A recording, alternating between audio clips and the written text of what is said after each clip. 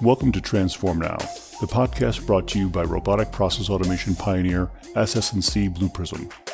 Digital transformation has the potential to reshape the way companies service their customers, engage their employees, and manage their operations. Whether you're looking to develop strategies, tactics, or best practices to positively impact the future of work, or you're curious to see how other companies have successfully navigated their digital transformation programs, then this podcast is for you. We're here to help you transform now. Hello, everyone. I'm Brad Hairston with SS&C Blue Prism. Welcome to the Transform Now podcast. Today, I'm thrilled to have as my guest Theo Bergqvist, the co-founder and CEO of Turbotic, a Stockholm-based software company and a Blue Prism Technology Alliance partner. I will be talking with Theo about how Turbotic helps companies accelerate, scale, and optimize intelligent automation and AI. Welcome, Theo. Why don't you start us off by telling everyone a little bit about yourself? Thanks, Brad. It's really nice to be here, and thanks for hosting me. So what about me? I'm a serial entrepreneur. I've started 5 companies. I've sold them all. One is actually listed at NASDAQ today. So the red thread here, I would say, for all my companies is some kind of tech component, platform component. So I've been doing digital stuff for the past, I would say, 20 years. But actually, prior to starting Turbotic, I had an opportunity to head one of the Ericsson's transformation units. And Ericsson is a large telco. Maybe everyone knows about that. So we and that is actually why the idea of Turbotic, started, because we started with 4 people at Ericsson, and when I left, we were 600 almost. So heading a big transformation unit, combining a lot of different technologies and ran into a lot of problems. So that kind of gave me idea to start the company. Well, it's really great to have you here. It feels like such an appropriate time to have you on the podcast because the industry has matured to such a degree that there's an incredible need for orchestration, optimization. The number of technologies that work in the intelligent automation or AI space is enormous. So why don't you just tell us about the platform? I mean, what does Turbotic do? What is the value proposition to the marketplace? If we start kind of with the problem statement, as you say, I think a lot of companies out there, they have invested quite much in RPA or in AI or in low code or other transformative technologies. And I think a lot of them have difficulties to scale. And one of the reasons for that is because of the transparency, or they cannot measure the value realization part. They cannot have one tool to track end to end from idea to deployment to the value realization of it. So, and I've seen this over and over again. And I think a lot of companies, they have their homebrew system and they spend a lot of money to stitching together Jira with Excel files and you name it. So even if they use the RPA as good technologies and the robot is perfectly set up, etc., there is still a lot of component that is lacking. So, and that is kind of where we come into play, because we have a number of tech partners, as you said. Blue Prism is one of them, where we actually connect with the data that is produced in the solution, and we combine that with project data and value data and performance data, so we can be an orchestration layer on top of that. And that, I would say, some only have one technologies, but I would say what we see more and more is to be really successful. And this was also one of the lessons learned at Ericsson, where we managed to take out a lot of, millions cost out, right? Was that it's not until you start combining vendors and technologies, especially if you combine like RPA with some low code, with some AI to stitch together more sophisticated use cases. That is when you really that's when you can really move the needle. So that is kind of what we do. We try to stitch together multi-vendor, multi-technology in an orchestration on top of these technologies. And is it your point of view that for companies to automate processes end to end, more often than not, they're going to need to leverage a lot of different technologies? I mean, RPA may only automate a portion of it, or a no-code tool may only automate a portion of it, but to do all those things in Symphony and do them well, that's where Turbotic can really play a role.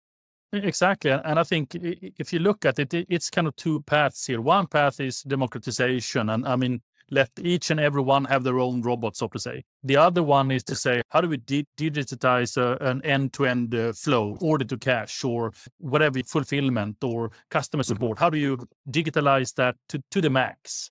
And I think RPA is a great tool doing that, but not the only tool. I think to avoid too much human in the loop and to avoid too much, or actually to crack the most sophisticated use cases out there, you need to combine technologies and vendors sometimes as well. Right. Theo, tell me about the team at Turbotic that came together to create this platform, and tell me about their backgrounds. I'm interested to know about that.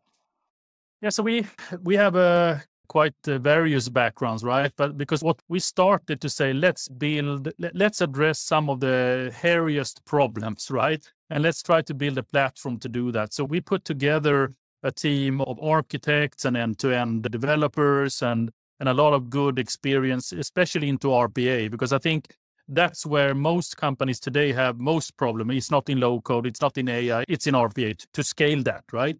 Right. So our team consists of a number of highly skilled individuals.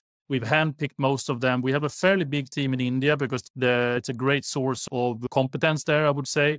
But we also work with people in Silicon Valley or elsewhere in the world as well. So I would say pretty much we work in an extremely agile way, in a kind of gig economy setup, and we keep adding to that. Even though we have, I would say, most of the architecture piece, we keep kind of close to our heart, I would say. Were most of the people in your original team, do they have a heavier intelligent automation background or more on the AI side? What did that look like?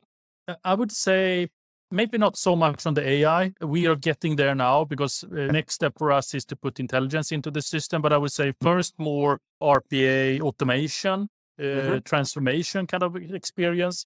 But then we also have, I would say, more on the software development skills, because what we do, if you look at the back end, I'm not sure how technical we should be here today, but if you look at the back end that we have built, it's extremely sophisticated, very much deep tech. And it needs to be that because we connect with vendors who are also very technical, like Blue Prism or other vendors as well. So for us to really extract the value from those platforms, we need also to have a very robust platform ourselves. So I would say software development, deep tech software development skills, that's really the core of our team. Theo, we talked about the ecosystem being pretty mature, pretty crowded, which is a huge understatement, obviously. How has Turbotic, at only 2 years old, been able to overcome this and get the attention of company leaders and win business?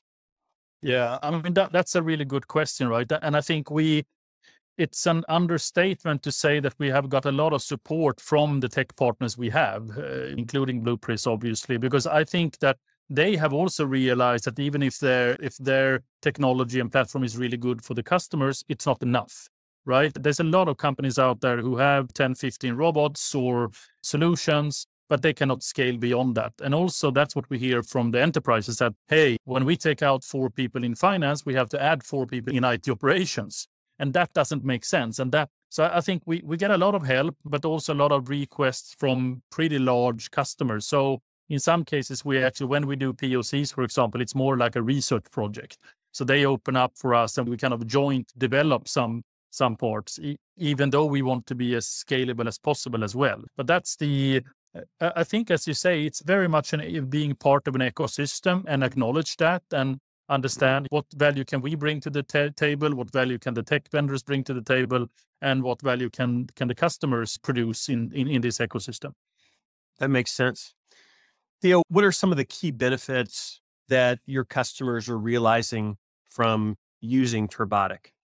2 main things. One is the end-to-end kind of vehicle, you could say. If you look at most center of excellences out there, most functions that has the task of automating the company, they have a big portfolio of tools to do that. As I said, it could be Excel files. They can manage the pipeline in Excel, or they can have Azure DevOps as a DevOps tool for the robots, whatever. But what we do is that we say, you can continue using them if you want to, but we produce a layer on top of everything. So you can follow everything. You can democratize the idea. You can build a kind of a standardized discovery project. You can make sure that you're compliant and secure when you build the robots. When you deploy them, you can track the performance, and then obviously you can measure the value of that. So that is the one dimension. And the good thing about that dimension is that you combine project data with the performance data of, for example, a robot. And it's kind of unique. No one does that, right? Because you want to know, okay, good, it's a good project, makes sense. And we have a robot to produce according to, SLA, very good. But what's the business impact of that? That is one dimension. The other dimension, which I think is maybe the strongest value proposition we have, and it's that we can lower the operational cost, right? Because we can help monitoring the performance of the robot. So we can, everything from error prediction, right, to scheduling, to optimize the flows or the dynamic flows on how you orchestrate and how you schedule the robots. And we can do that in a multi-vendor landscape. So if you have more than one vendor, for example, we can make one big schedule of everything. And then we can just put our intelligence on top of that to say, just, lean back in the chair and let us do the job. And when it fails, we let you know. So that, I think, has saved a lot of cost for our customers using the platform today. Okay. Let's talk about benefits tracking, because that definitely seems to be an issue for most companies that are using automation. How do you see most companies doing that today? And then how do you help them bring some rigor to that? I'm really curious to know if you have any metrics, for example, that you provide to them that they can use, or they can create their own. Yeah, it's also a good question. So my experience here is that most of the companies do it kind of on the fly a bit, right? They do estimates, right? And if they are good, they put those estimates in a Tableau report, and then they present it to the management. And they say, we should be able to take out whatever cost or shorten lead time or whatever KPI you want to measure. And then they deploy the robot or the solution. And then they, based on that, say, now we have been running for 6 months, so therefore we should have done this. That's the most common, which I hear when I talk to customers out there. The way we do it is a bit, I would say quite more sophisticated, because everything starts with building a good discovery, right? So making sure that once you have done the business case, whatever we want to call it, right? So you do a business case, order to cash, makes sense. This is the process steps. We think you can automate, 80% of it. We think you should use these robots or whatever solutions to solve that. And that's the project data, right? So once you have that, you have an ROI, the investments, everything is attached to this. Then the C-suite decide we should do this. Let's build a robot and go forward with that. And then you build the robot and then start running it. So what we do here is that in the business case, we define pretty early then a number of KPIs. And I think we have like 30 pre-done or pre-configured KPIs. You can tweak them, and you can twist them, you can bend them a bit. If you ask us, we can even do a new KPI. So we attach that KPI to the business case and the project data. And then once you deploy the robot, we attach that KPI to the performance of the robot, and not the SLA performance, but the transactional performance. So we can actually measure in real time whatever KPI you have decided. So it's not always cost out, right? I mean, cost out seems a bit 2015, but there is also a lot of other things that you want to measure, right? The customer experience or throughput or whatever. So that's a good thing that we can do. And I haven't seen any other solution where you can actually do that in real time, and where you combine the project data with the performance data in such a kind of sophisticated way. And I think it's only the beginning of what we want to do, right? So because next step for us would be that you set up a number of targets, and then you calculate what you need to do in order to achieve them, so to say. Yeah, that's definitely impressive. Theo, when Turbotic comes into any large company today, clearly you find a pretty heterogeneous automation footprint. I think that's pretty clear. Talk about that and how you address that. It would seem that's going to be more and more common going forward, and curious about the way that Turbotic can really resonate with companies that are in that position. From one perspective, I think the RPA market is pretty set. I think we have the vendors, and I think they are performing extremely well. We follow all of them and have good relationships with all of them. And I think they're coming out some really cool stuff from everyone with twist and bends and angles. But I think, and what we can also see a lot of kind of what we have called the RPA vendors, they also move into more intelligent automation and add more applications around that. But what I do, so I think that what we have there, I think is pretty set. Maybe some open source vendor or whatever can take part of that market. But what I do think is, and I mentioned this before, what I do think is that more and more companies will realize that to move the needle and to scale, you have to accept a kind of a multi-vendor, multi-technology setup. And that is extremely complex. We are used to, if you look at IT operations, you're used to, okay, we have one source system, it's SAP, and then we have one sales system, and that's Salesforce. And then we have one IT system, which is ServiceNow, right? And that those three systems solve 99% of all the problems. But that's not true. In tomorrow, there will be a new reality. A lot of technologies will solve a lot of different problems. But the good thing there is that the more successful you are in managing all these different technologies and different vendors, the more complex use cases you can do. That's a great answer, Theo. And that's definitely the way we at Blue Prism are thinking about it as well. You're probably familiar with our robotic operating model, the ROM that we bring forward to our customers and to the market in general.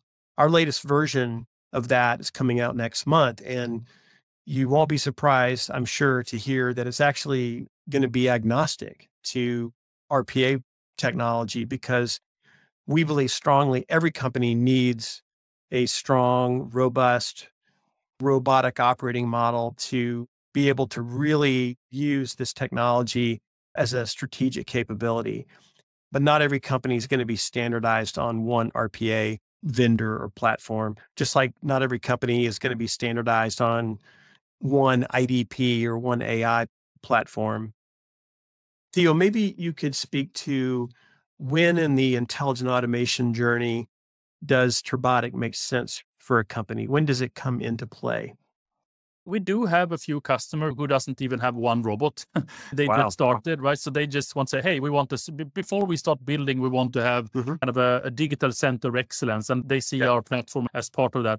So we do have a few of those. But I think the main chunk of our customers is enterprise grade or enterprise level customers. So fairly big enterprises who done the first wave of automation. They want to move into, as you say, intelligent automation, and or they are a bit struggling to manage what they already have, right? They want to have visibility, or they want to measure the value of the robots, or they want to not adding more people in IT operations, or maybe they have come to the conclusion that they should decentralize part of the scope. So they want to invite finance, or they want to invite supply chain into the discussion. And those are the typical customers that we serve. So I would say, 15, 20 robots and up to hundreds of robots, right?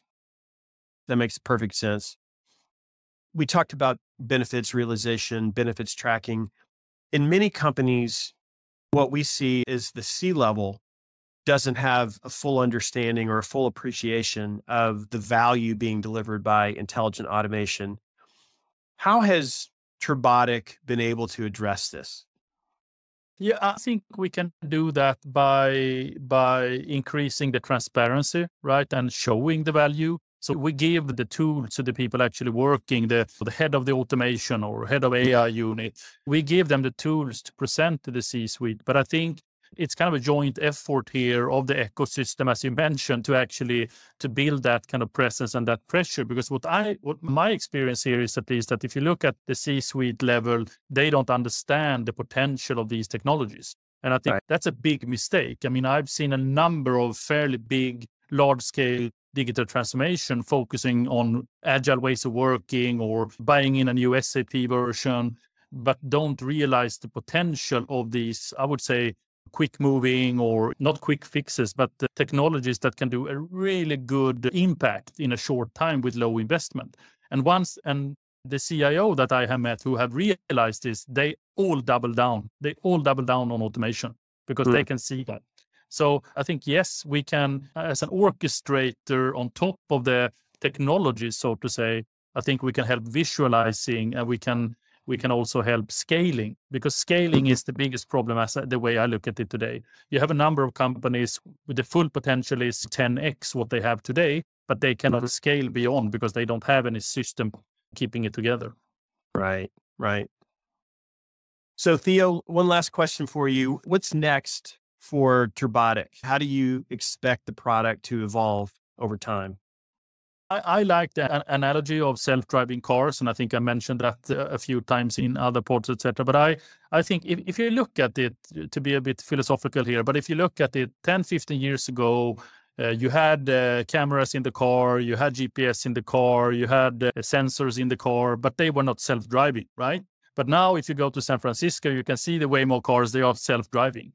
And the reason why they are self-driving is because they have been managing to collect all the data from these various technologies in the car and put intelligence on top of that, right? And I can see exactly the same thing is happening now in enterprises. You have a number of good technologies, but you cannot stitch them together. But once you stitch them together, they will produce a lot of data. And that data, if we can help the customers put intelligence on top of that, then we can create a self-driving company. It's a long journey to get there, but I think we have proven actually already on only 2 years into the game that we have a number of use cases into the platform where we basically say, if you do this, press the green button and lean back and we will do the rest for you. That is pretty cool, but it requires a lot of research, a lot of technical skills and competence to do that. And obviously a lot of good relationships with our tech partners, because without them, we are nothing. You cannot orchestrate something which is not there. So a short answer to the question is to put in more intelligence into the system. That's what I believe is the roadmap going forward for us. I like it. Well, I said that was the last question, but I actually do have one more question for you, Theo, and it's a very serious one. Why is Sweden not in the World Cup next month? What happened? Can you explain that? It would include so many bad words, so I don't think you want to hear it. It's a shame. It's a shame. We were even degraded, even further down in the rankings. Believe me, as a USA soccer fan or football fan, I totally get it. Theo, it has been a privilege having you on today. I really appreciate you being here. Turbotic is such a compelling solution. The combination of ideation and benefits realization and orchestration in one platform is really, really impressive. There's such a need for this type of capability in the market, and I think that will continue for years to come. So it's been great hearing all about it and great meeting you as well. And I wish you the very best. Thank you, Brad, and thanks for having me. Really, really fun discussion as well. Thanks for tuning in to Transform Now. For more insightful discussions on digital transformation and more, check out our podcast channel where you'll find all of our previous episodes. And to make sure you never miss an episode, subscribe to the show on your favorite podcast player. And if you like what you've heard, please leave us a review. For more information about digital transformation and the future of work, check out blueprism.com to learn how SS&C Blue Prism's digital workforce is enabling enterprise transformation now.